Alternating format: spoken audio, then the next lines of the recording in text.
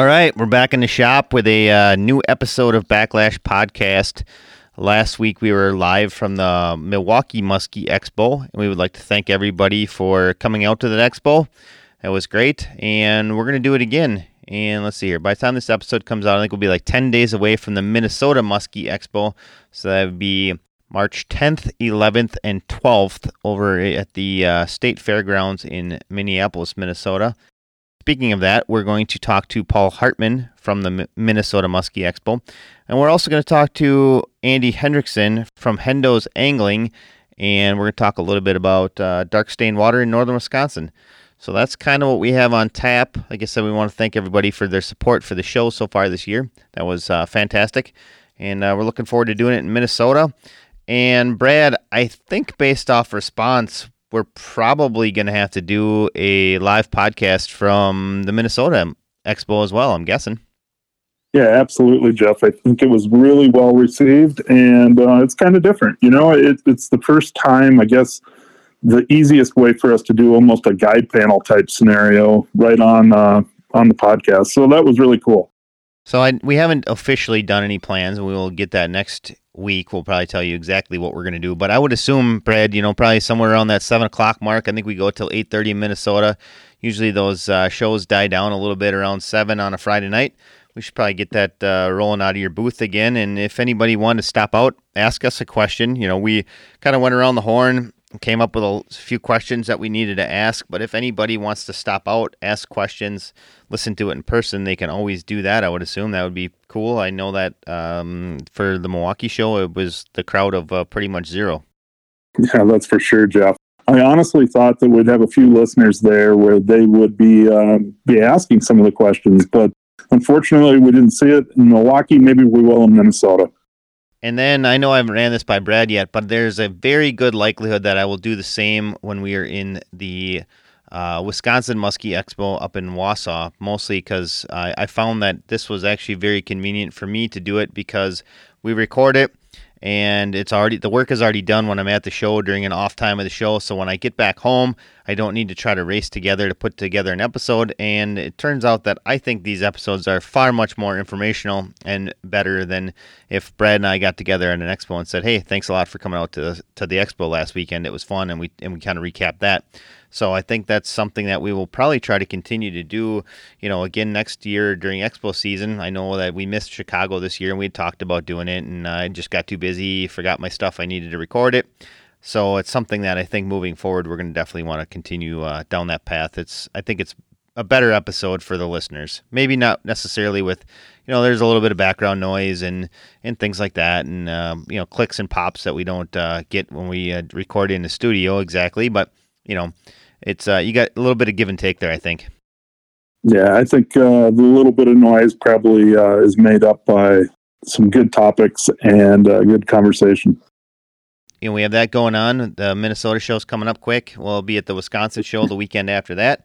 If you're looking for gear, if you can't make it out to an expo, certainly check out TeamRhinoOutdoors.com. You can also check out MuskieMayhemTackle.com for all your muskie tackle needs. I know we're just about knocking on the door for March. In fact, I think this episode might come out on March 1st, potentially. I can't remember exactly. But anyways, Brad, we're going to be doing some real live fishing here. I know we talked about it a little bit recently with Scott Donovan, who's been out on the water, but there's a chance that you probably are even considering doing a early spring trip, huh? Get some little filming out of the way. Yeah, absolutely. With Mayhem's 10,000 Cast, we actually have the first one in the can ready for next season. We're just over halfway point of the current season that's airing right now on KOTV as well as YouTube. The more I can get done the earlier, the better, right? I mean, it just takes a lot of pressure off. So I will definitely be heading south here in the next, I'd say month or so. Not exactly sure what state, but we got a couple of different ideas that we're kicking around. Looking forward to getting back on open water, that's for sure. Definitely. Many of our listeners are probably going to be starting to, kick that around a little bit, especially if you're in Illinois. I know that it's been a pretty mild winter all the way across the range, and I would imagine they're going to start firing up Ohio, PA. I'm starting to think that a bunch of them didn't even stop fishing this year. I would imagine West Virginia was probably had availability all year as well. So certainly muskie fishing seasons will be in full swing here really soon. But Brad, I think we should just dial up our first conversation with Paul Hartman, and we'll talk a little bit about the Minnesota Muskie Expo. And like I said, then we'll transition to Andy Hendrickson from Hendo's Angling, and we'll talk a little bit about actual fishing instead of getting out there to do a little preseason prep, we'll call it, with the Minnesota show. And there you go. All right, our guest here on the front end of this episode is none other than Paul Hartman, and the reason we have Paul on is because it's Expo season, but more importantly, it's the Minnesota Muskie Expo. So far, we've been out to 2. We did the Chicago one, we did the Milwaukee one, and next on the list is Minnesota. So, Paul, we want to thank you for taking time out of your schedule to come out and talk to us about the Expo, because, I mean, by the time you hear this episode, it'll be like 10 days away, a little over a week away. So it's exciting times. I mean, these expos have been well attended so far this season, and I certainly expect to see, exactly the same thing in Minnesota, provided we don't have any weather events, which I hope you've put your order in with the big guy to make sure that things are taken care of for that weekend. But if we could have a clean bill of weather, I suspect that the Minnesota Muskie Expo will be fantastic, as it usually is. Yeah, for us, we've been watching the weather here for the past month, and before that, we were looking at the Farmer's Almanac trying to predict what we have coming our way.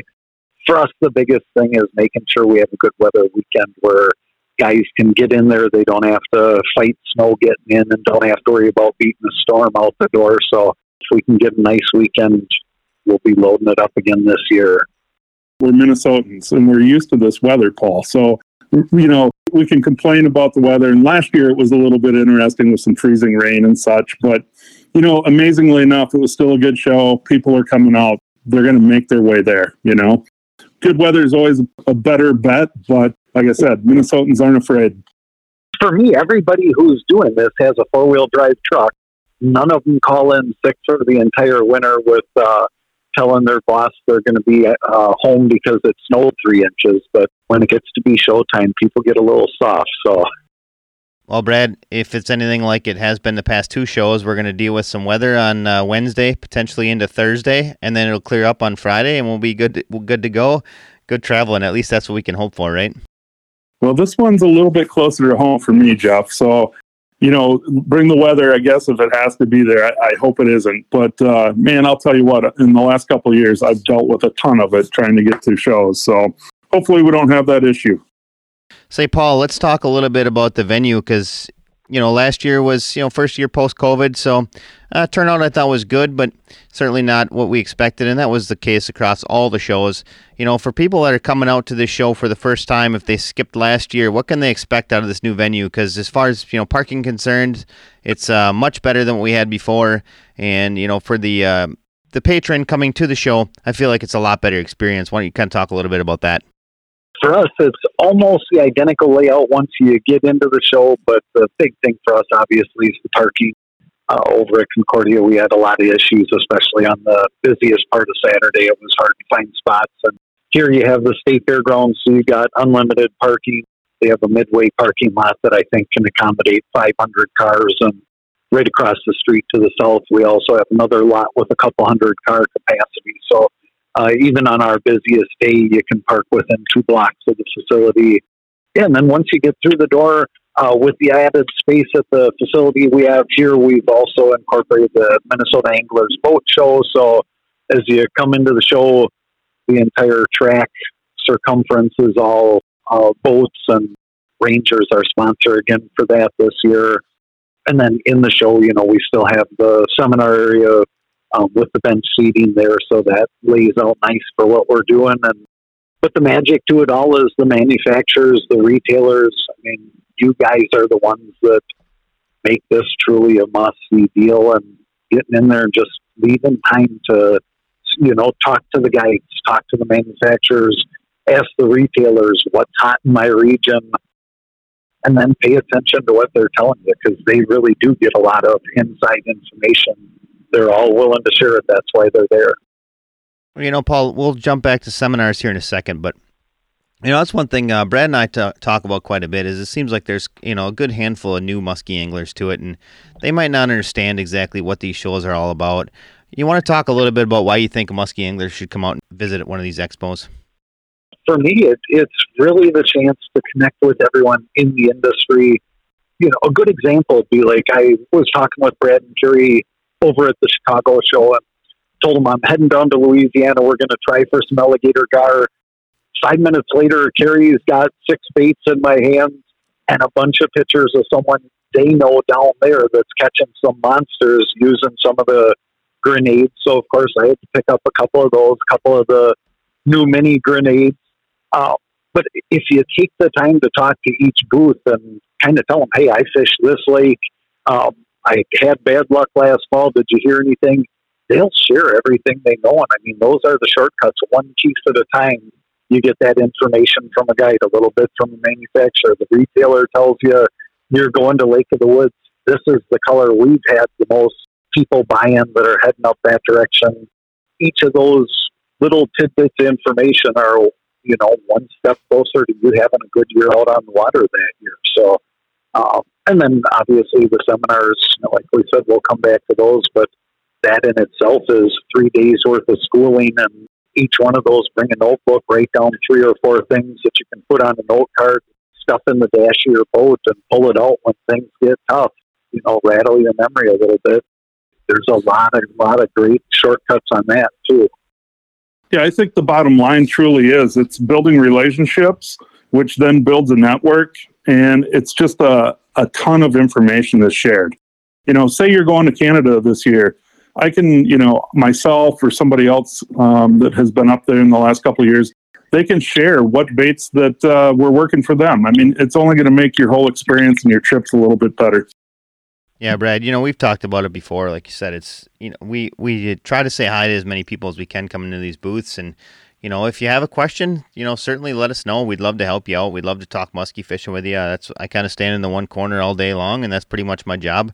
I don't get to touch money. They won't let me do that. So they just stick me in the corner and let me talk to people about whatever they want to talk about. So if you have, questions on a bait, a rod, whatever, certainly you're going to get more out of these expos if you're out there and getting involved in it. If you walk through, you can certainly pick up a few things here or there. But, if you have questions on certain things, certainly let us all know. That's why we're there. That's why we come out to these expos to just, get in touch with people. The other part with trying to network at these shows is show up when things are going to be slower. Show up, come in Saturday at 3:00 and stay until the closing at 6:30.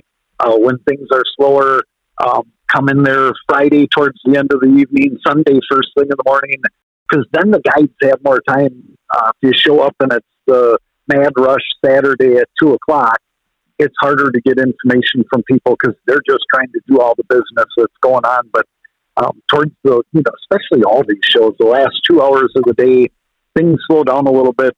The exhibitors are there. They're willing to share all the information they're hearing. And of course, everyone who comes in to buy a bait from you, Brad, they got to tell you, what they saw on Harriet and what they caught on Independence. And they spill their guts, and all that information's there to be regurgitated to the next guy coming through who has questions and can just sit around and listen for a minute and try and pick up on it. Yeah, for sure, Paul. I mean, that's part of the networking, right? Another aspect that I think maybe a lot of the new anglers don't understand is, like, say in our Muskie Mayhem tackle booth, we are building customs. I mean, it's an opportunity for them to actually touch and feel the Flashabou, pick out their color of blades, pick out their skirt colors, and watch it get built right there in front of them. Now, a lot of the other manufacturers are also coming with custom colors that are only available at these shows. So that's another thing that I think people get when they come to the shows as well. That's 100% correct, too. It seems like right now fishing is kind of harder than it's ever been for a lot of people. And, especially Minnesota. Canada is still somewhat easy territory, but it seems like the guys that are, doing some quirky little things with colors, getting tips from you as far as little modifications to the baits, doing something where you stand out from what the standard shelf bait is that the fish are seeing a lot of, standard presentations. It's finding those little tweaks and, just small modifications, a little bit of custom color that the fish aren't accustomed to, and you can turn some extra fish that way each year. Yeah, absolutely. And I think that brings us back into the topic about seminars. And a lot of times, a lot of those speakers are talking exactly about that, Paul. They're talking about tweaking those baits and doing different modifications to the baits to actually encounter more fish. There's almost all the guys do a certain amount of guiding that are on the seminar list. And those guys, that's their bread and butter, is trying to figure out what these little idiosyncrasies are, what the quirky little things are that are going on each body of water, whether it's a certain time of day that windows are opening up, certain weather conditions. But those are the guys that kind of will open your eyes to all the little things that also can put more fish in the boat for you. And for me, muskie fishing isn't 100 fish in a year. It might be a dozen fish in a year, or 8 fish in a year, 20 fish in a year. So each one of them that you can get a shortcut to, it's kind of a major deal to pick up on those. And you can, once you get that first fish too, it's kind of easy to build on it and start trying to put together a pattern. And it seems like if we get a fish, a lot of times we'll get 2 or 3 in a day. But that being said, then the next 2 or 3 days might be pretty hard sailing for us too. So.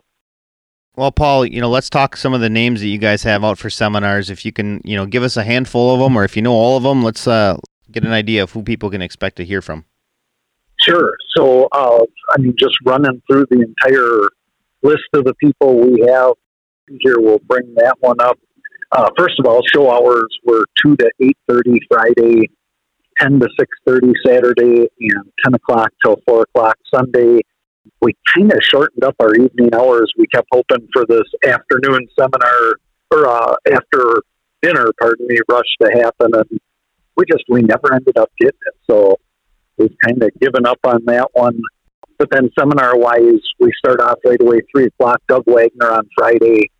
Doug's become, I think, in the past 5 years, probably one of the most celebrated and followed guys out there. A lot of guys follow him on YouTube. And then at his seminars, they're always packed, so get there a little bit early, leave time. Mike Keys, obviously, he's got a big following, and for good reason. He puts together a great show, and they're doing some quirky little things. He's probably one of the best for coming together with just odd tactics in odd places, and he has some great information. Then Luke Ronestrand's been our local favorite for a long time. Luke's spending most of his time on Vermilion, but everywhere he goes, he's catching lots of fish. Saturday, we got Greg Thomas. Greg's obviously put on the muskie schools all over the country. Been a top guide in Minnesota for a lot of years. Jim Sarik's coming over 1 o'clock on Saturday. Jim's had his show forever, and probably is, I think, as well known with the name as anyone we have in the lineup. Ben Olson on the electronics and the technical side of things. There's a lot going on with the electronic sport facing sonar, side imaging, learning how to interpret your electronics and put more fish in the boat with whatever you have. So that'll be a good one, more on the technical side. And I think he's going to touch on some of the other new products out there too. And then for Saturday, our final one's 4:30, Josh Borowski. He's got the Muskie Insider. He's been a local guide here for 20 plus years. Knows the local lakes from Minnetonka up through Vermilion as well as anyone in the state. So he's usually sharing some kind of oddball observations, and also has a lot of great side tactics. Sunday we're going to have Sarah Trampy. She's kind of, YouTube been a phenomenon with the fish that they're catching. They have a resort up in Canada there. But she's going to talk a little bit more on the woman's perspective of the sport, and some of the shortcuts she's found to catching fish, and also some of the tricks she knows, and just making it easier to last a full day out on the water and still keep your chances high at connecting with the fish, but doing it a little bit easier than what a lot of the people are doing it. 12:30 is probably our best attended seminar. The guide panel, we bring in a bunch of the Minnesota Muskie guides. Those guys talk about what the local hot and cold periods have been, with secret baits, and the quirky things they found. And each year that seminar ends up being kind of completely revamped, because things change so much year to year now. Final one will be Rob Kim. He was one of the original In Fisherman Muskie guys, tied in with Esox Angler when they were around.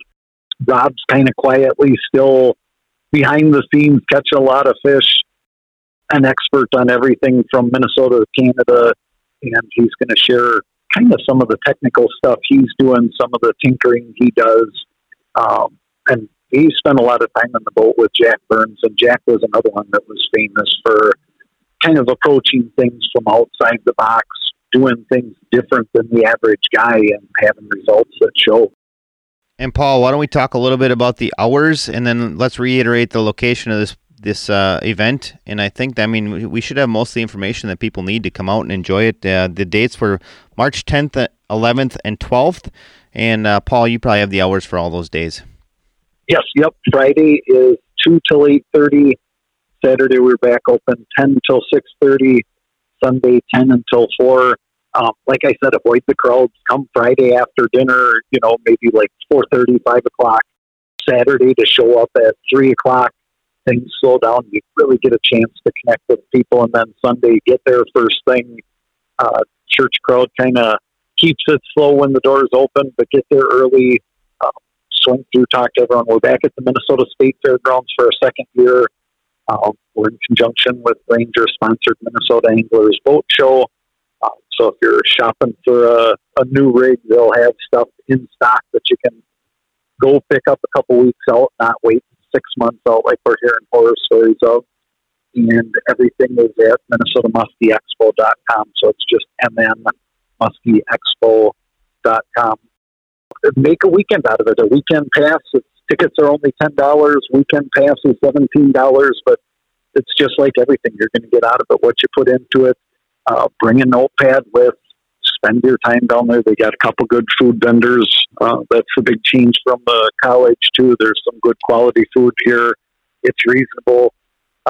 Have a beer, take in every seminar, and just spend the time down there taking notes, picking people's brains, and hoping that each little tidbit you get puts an extra fish in the boat for you at some point. Definitely. So, Paul, we want to thank you for taking time out of your schedule to talk about the Minnesota Muskie Expo, which is coming up on March 10th, 11th, and 12th. And we're looking forward to coming out there. We'll see you in about 10 days, roughly, from the time this podcast comes out. Should be a good time had by all, and we're looking forward to one more Muskie Expo in the books, and it should be a great time there in Minnesota. Thanks for coming out, Paul. Thank you, guys. Have a good one. You too. Bye now. All right, our guest this week is Andy Hendrickson, Hendo's Angling, and Andy primarily guides out of, the Rhinelander, Eagle River area, northern Wisconsin. And, Andy, first off, we want to thank you for taking time out of your schedule to talk muskie fishing with us. Secondly, you bet.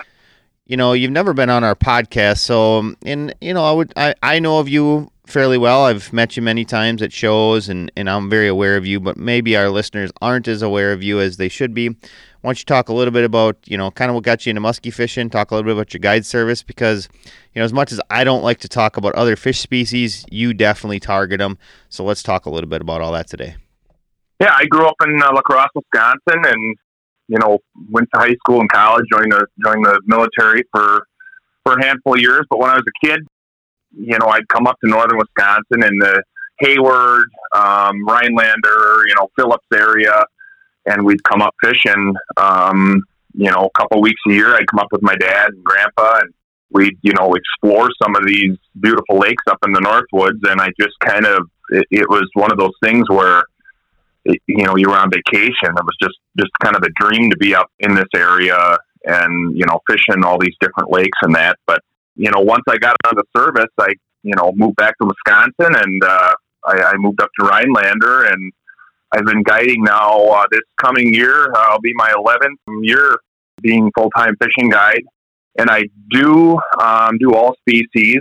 A few guides up here that just do muskie, but I like doing the different species. It is definitely more difficult to fish all species, but we all started out with with a little casting pole, little Snoopy pole or whatever.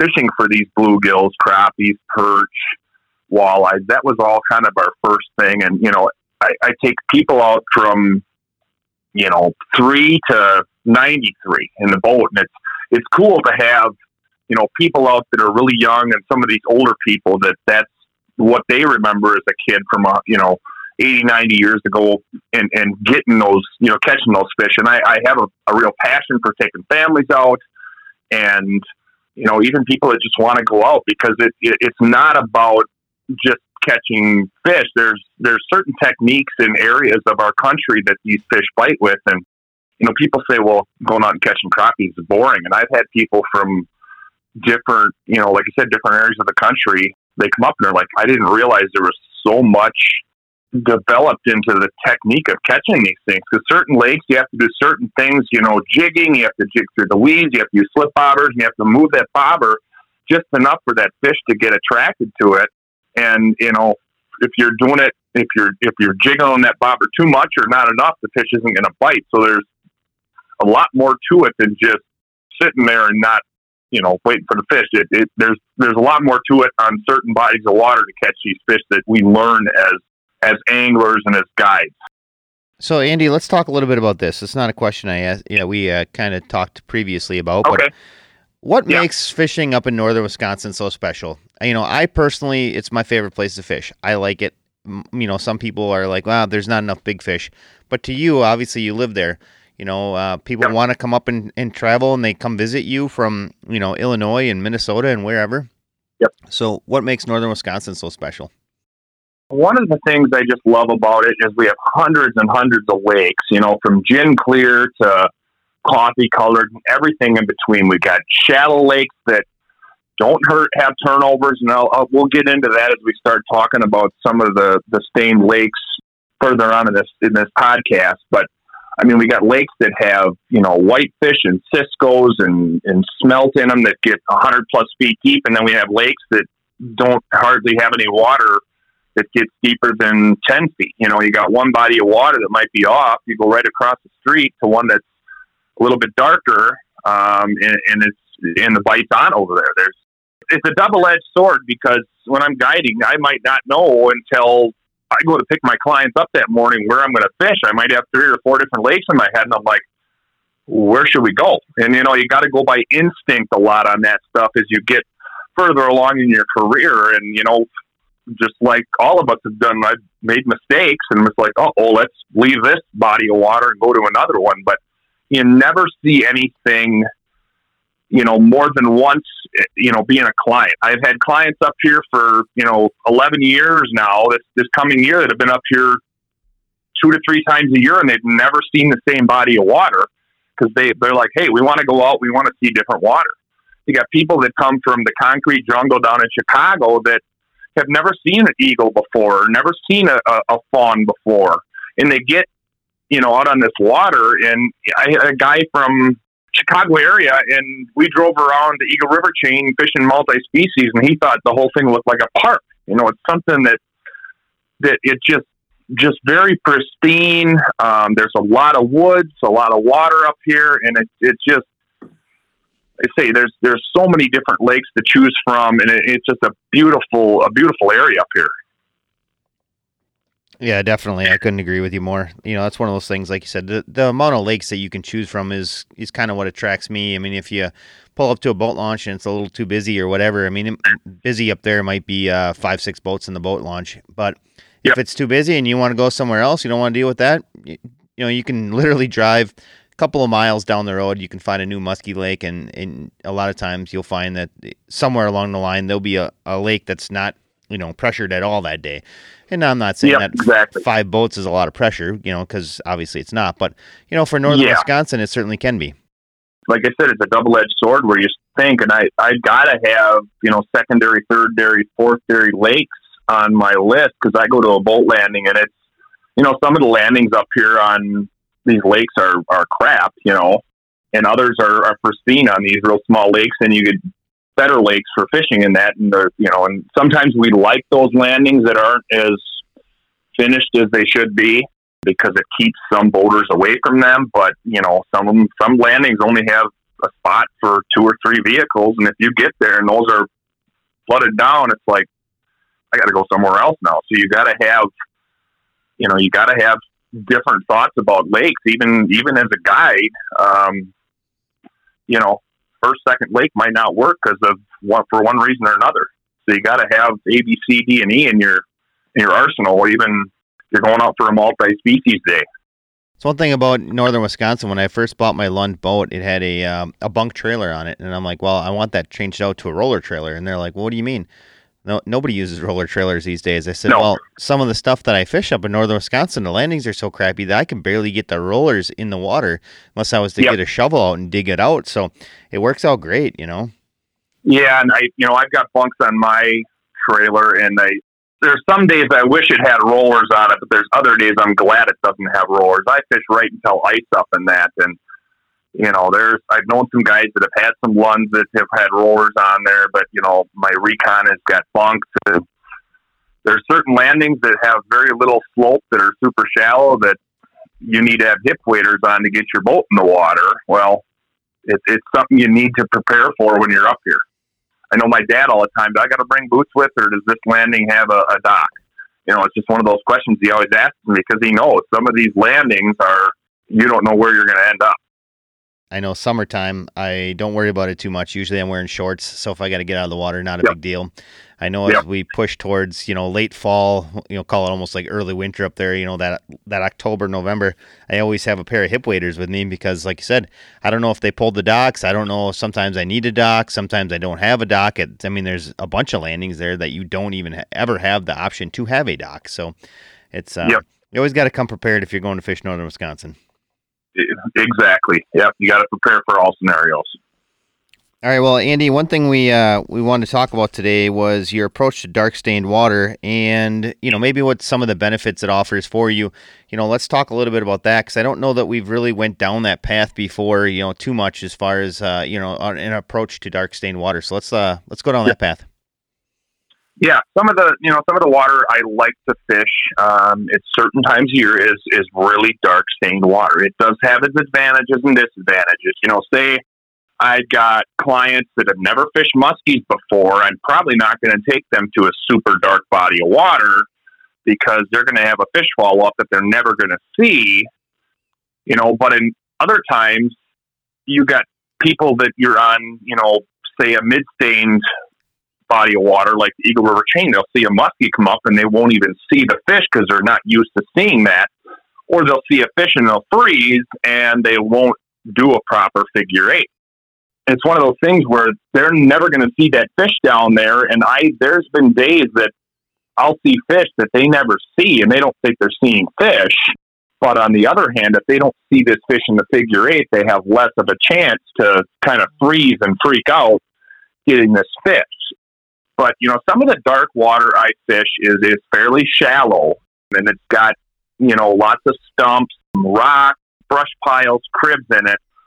So you can run over these spots and you can do these real long figure eights, and these fish are going to be, right on these brush piles and that where you could almost walk across the waypoints that I've got, on some of these areas. You get these current flows, you get these creek beds with the tannic acid coming in and out that get real shallow. You can, creep up in these lakes. You don't see the fish as much. I think they are less pressured to a certain extent. People don't like to, jet ski on them or swim in them because they see the lakes as being dirty, but they're only just, tannic stained. As the angler itself, you're wearing bright clothing, or I got a red rain suit from Cabela's. You're doing a figure eight, and if that fish can see you, you can see that fish, and vice versa, and it helps a little bit to mask, your actions and your motions in the boat that might not scare a fish off. So it's got its advantages and disadvantages for sure. I like that you can, you don't have to be so precise about lack of movements because, you can't see each other. You can do your deep figure eights too if you need be on certain things, but you have these fish come up that scare the heck out of you. I know I've had days with Lake X Fat Bastards and Cannonball Juniors in late fall where I can't get a fish to move on a bait. I'm going to throw top water, and you're thinking every cast, these fish aren't, it's a fish bass turnover. These fish aren't going to come out here. And one comes up in the 8 and completely misses the bait and scares the crap out of you, but then you've got a sucker and it goes over and hits the sucker. There's just something about darker water that I really like. You use the brighter colored baits, but you can also use more of a subdued natural color to them. The more structure you have in these lakes, you know, like you go out on Boom Lake, for instance, there is 10 million logs on the bottom of that. I can see on my Humminbird side imaging. There is logs everywhere in that water, but you know, there's a little bit of current in there, and those fish can, you know, be on any of this structure. And there's supposedly even a myth that there's a flatbed railroad car sitting at the bottom of Boom Lake someplace. I don't know. For all the times I've been hung up out there, I don't know how true this story is or not. But, you know, you get on these systems that, like the Wisconsin River, there's so much different.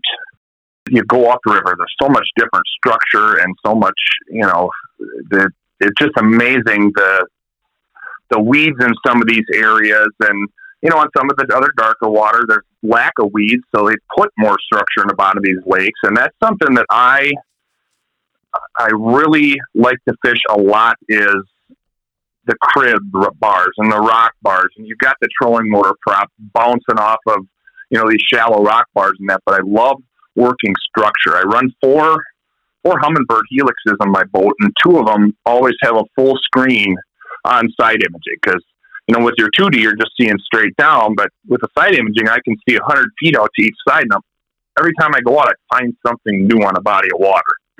You know, so I feel that the dark bodies of water have a little bit more forgiving when it comes to making mistakes as you're casting, and that, you know, all musky anglers know this. If you get a fish that's under 40 inches, you can maybe have a little bit of a hiccup in your cast and your retrieve.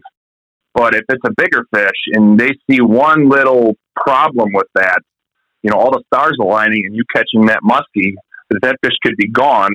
Darker water, you've got a little bit, you know, more of a chance of making a mistake there and still having that fish stay as a biter.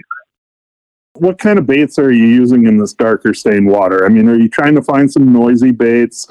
Are you going to approach it with different speeds of retrieval just because it is dirty and you want those fish to actually have an opportunity to find that bait? Yeah, you know, it really depends on the time of year, but I'll use baits, you know, some crankbaits with rattles in them, something that makes a lot of noise. I'll use slower baits, kind of like a walk the dog style, like a Phantom. I like Suics. I love, you know, running Suics. Even pretty much all year round, I'll use a 10-inch Suic out there. It's got a bigger profile. It's running slower. It gives that fish a chance to see that. You know, I do run some bucktails and that out there, and some, it just depends on, you know, if the sun's up and I feel that this, you know, copper or gold, silver blade is giving off a nice flash in the water. Okay, you know, I'll stick with that and I'll use that. But there's other days where the sun could be bright and the color to me looks better in the water. It's just one of those instinctual things that you do. So, you know, I like using bigger blades and or offset blades. I like using like a 8-9 combo or a 9-10 combo. Something that's got, you know, more of a wobble to it. And obviously, the darker water, you know, are those fish going to be able to see this bait? You know, it really depends on the day. And, you know, I think that most of these fish are going to feel that bait before they ever see it. You got to use, you know, something that makes a lot of noise, has a lot of vibration, and at times things that are, you know, baits that are slower. Yeah, that makes perfect sense. I mean, it's almost like fishing after dark, right? You're just dealing with stained water that same difference as fishing at night. So definitely slowing things down. Speed of retrieval can definitely be a key. There's no doubt about that. Rubber's another one that I like to throw.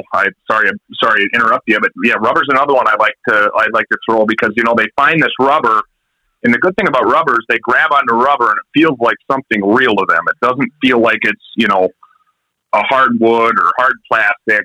You know, it's got a better hookup percentage because it's, you know, it's rubber, but these fish grab onto this and they don't want to let go of it because of that, you know, that fact. So that's another thing. If this fish in this darker water doesn't have the best hit on this bait, you've got a better hookup percentage with the bait that's rubber and is completely flexible too.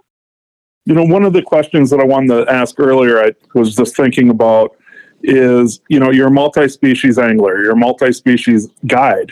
How does that play into more success in the muskie side of things? I mean, there's definitely got to be a few keys that I think help you as being a multi-species guy that helps you stay in the game with muskies. Definitely, and I've had more muskies come up and eat bluegills, walleyes, crappies out guiding. Like, I wish I'd had my muskie net with, because, they grab onto a meal that's a real fish. There's nothing more real than live bait. They don't want to let go of it. But, a lot of people say, where are the muskies in a lake? They're going to follow their food source. So if, I'm out a day and we see, 4 muskies on a shoreline, well, they were nice and active there. Well, now I know about where their bait's going to be. The muskies are going to follow their food source. And you go all the way from the bugs for the bluegills, and then you pretty much go right out and up the food chain from there.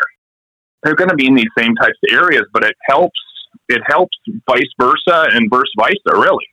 If I'm out fishing muskies and we got a bunch of fish on a spot, well, there's going to be, bait fish in there. And then if there's bait fish in a spot, well, maybe there's muskies in this spot. I'll be out fishing for crappies or something on a weed bed, and I'll see 3 muskies porpoise that day. I'm like, well, I know those fish are in here. And it's just things like that you throw in your database, and you learn more as you go. And I think that, fishing the multi-species makes you a better all-around muskie angler. Just having just little things that go with fishing these species that end up helping you, as a guide, as an angler. Because, and my big thing is you always have to be learning. I've had people in my boat that have never fished before, and I've learned stuff from them. It might have been a way of teaching, somebody how to cast for muskies. It may be of how to rig a slip bobber, use a slip bobber, and then I've got things where I learn stuff for myself. Because, my big thing is learn something every day when I'm on the water, because if you're not learning, you're actually going backward. Yeah, I think, that's one of the beauties of muskie fishing, right? I mean, I don't know that there's ever a time that you really truly feel that all, you know what I mean? But no, and that goes with all species. Yeah, absolutely. Absolutely. New techniques, new ways to, to work jigs over an area or cast through an area, and doing different things, and all kinds of different things that you can try. And, 95 times out of 100, this idea you have isn't going to work. But that one time when you decide, hey, maybe I should try this, and it works, you look like a genius. Well, a kind of interesting story. A good buddy of mine fishes on the Mississippi quite often, and he's doing it for smallmouth. And as he's smallmouth fishing, he's catching muskies, and so he switches and starts fishing muskies, and he can't even see a muskie. And I'm like, sounds like you should start bass fishing again.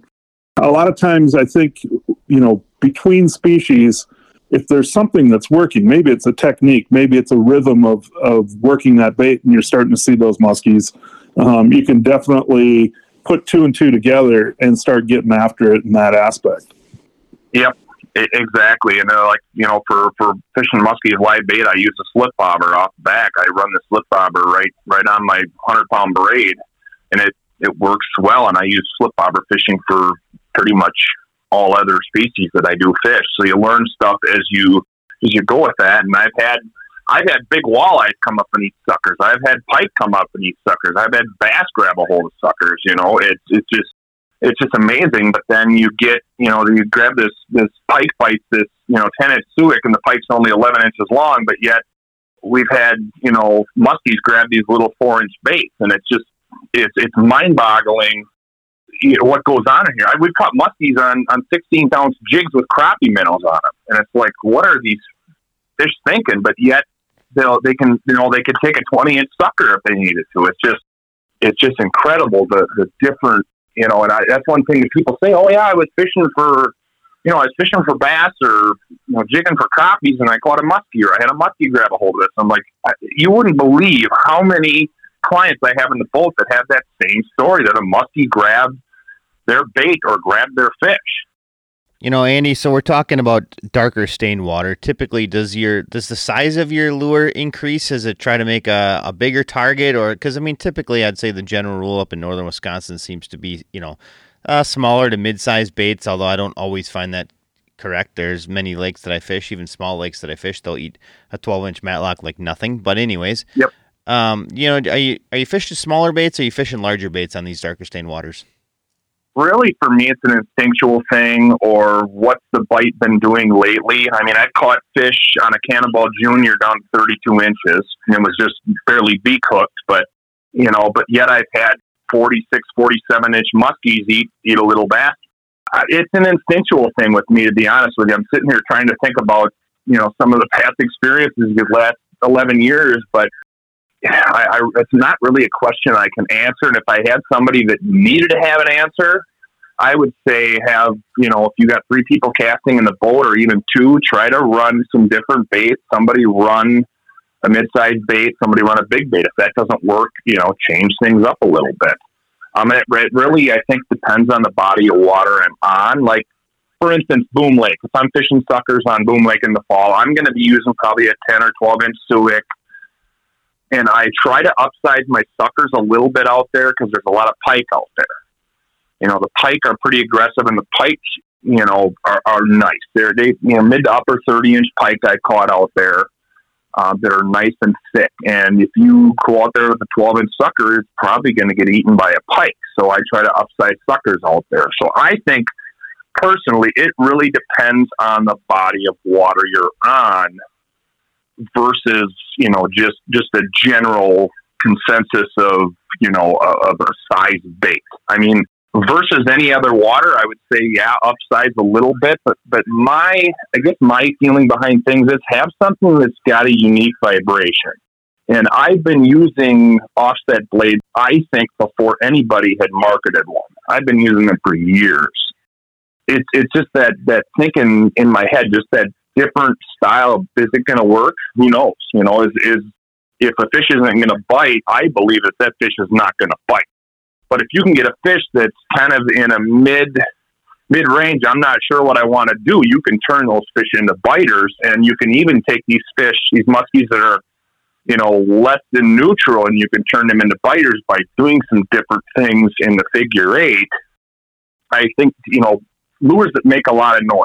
Even some of these little crankbaits, these little, shallow raiders, the baby shallow raiders, the baby depth raiders. I'm using these baits on super, super dark water, but you get some of these baits that got rattles in them, and I think that has more to do with it than the size of the bait. It's kind of what the bait does, the vibration the bait gives off versus the size of it. Andy, another question I had would be, do you spend any time trolling in northern Wisconsin? Almost none. If I want to eat lunch and I'm between spots, I might putt over, put a couple rod holders out and run a couple baits, but I do very, very, very little of it. Seems to be a pretty common theme for up there. You obviously spend a lot of time on the water. Do you see many people trolling up there at all? Because, I know prior to them opening it up, whatever it was, I want to say it was 3 years ago, but it could be 6 for all I know. It's been a while. Yeah. Do you see a lot of people using that as a technique or not so much? In some of the tournaments that they can fish, it does get pretty highly used to where you're getting people from different states and some of the states that are traditional trolling areas. Outside of tournaments that you're allowed to troll in, I see a few people, a handful of people, but otherwise I don't see much. So your experience on the water is about the same as what I see. I don't see very many people doing it. And it's just like anything else. They go to do something and they're going to legalize a new technique. People are up in arms about stuff, and it's like it's never usually as anywhere near as bad as you think it's going to be. The tournaments, it can get.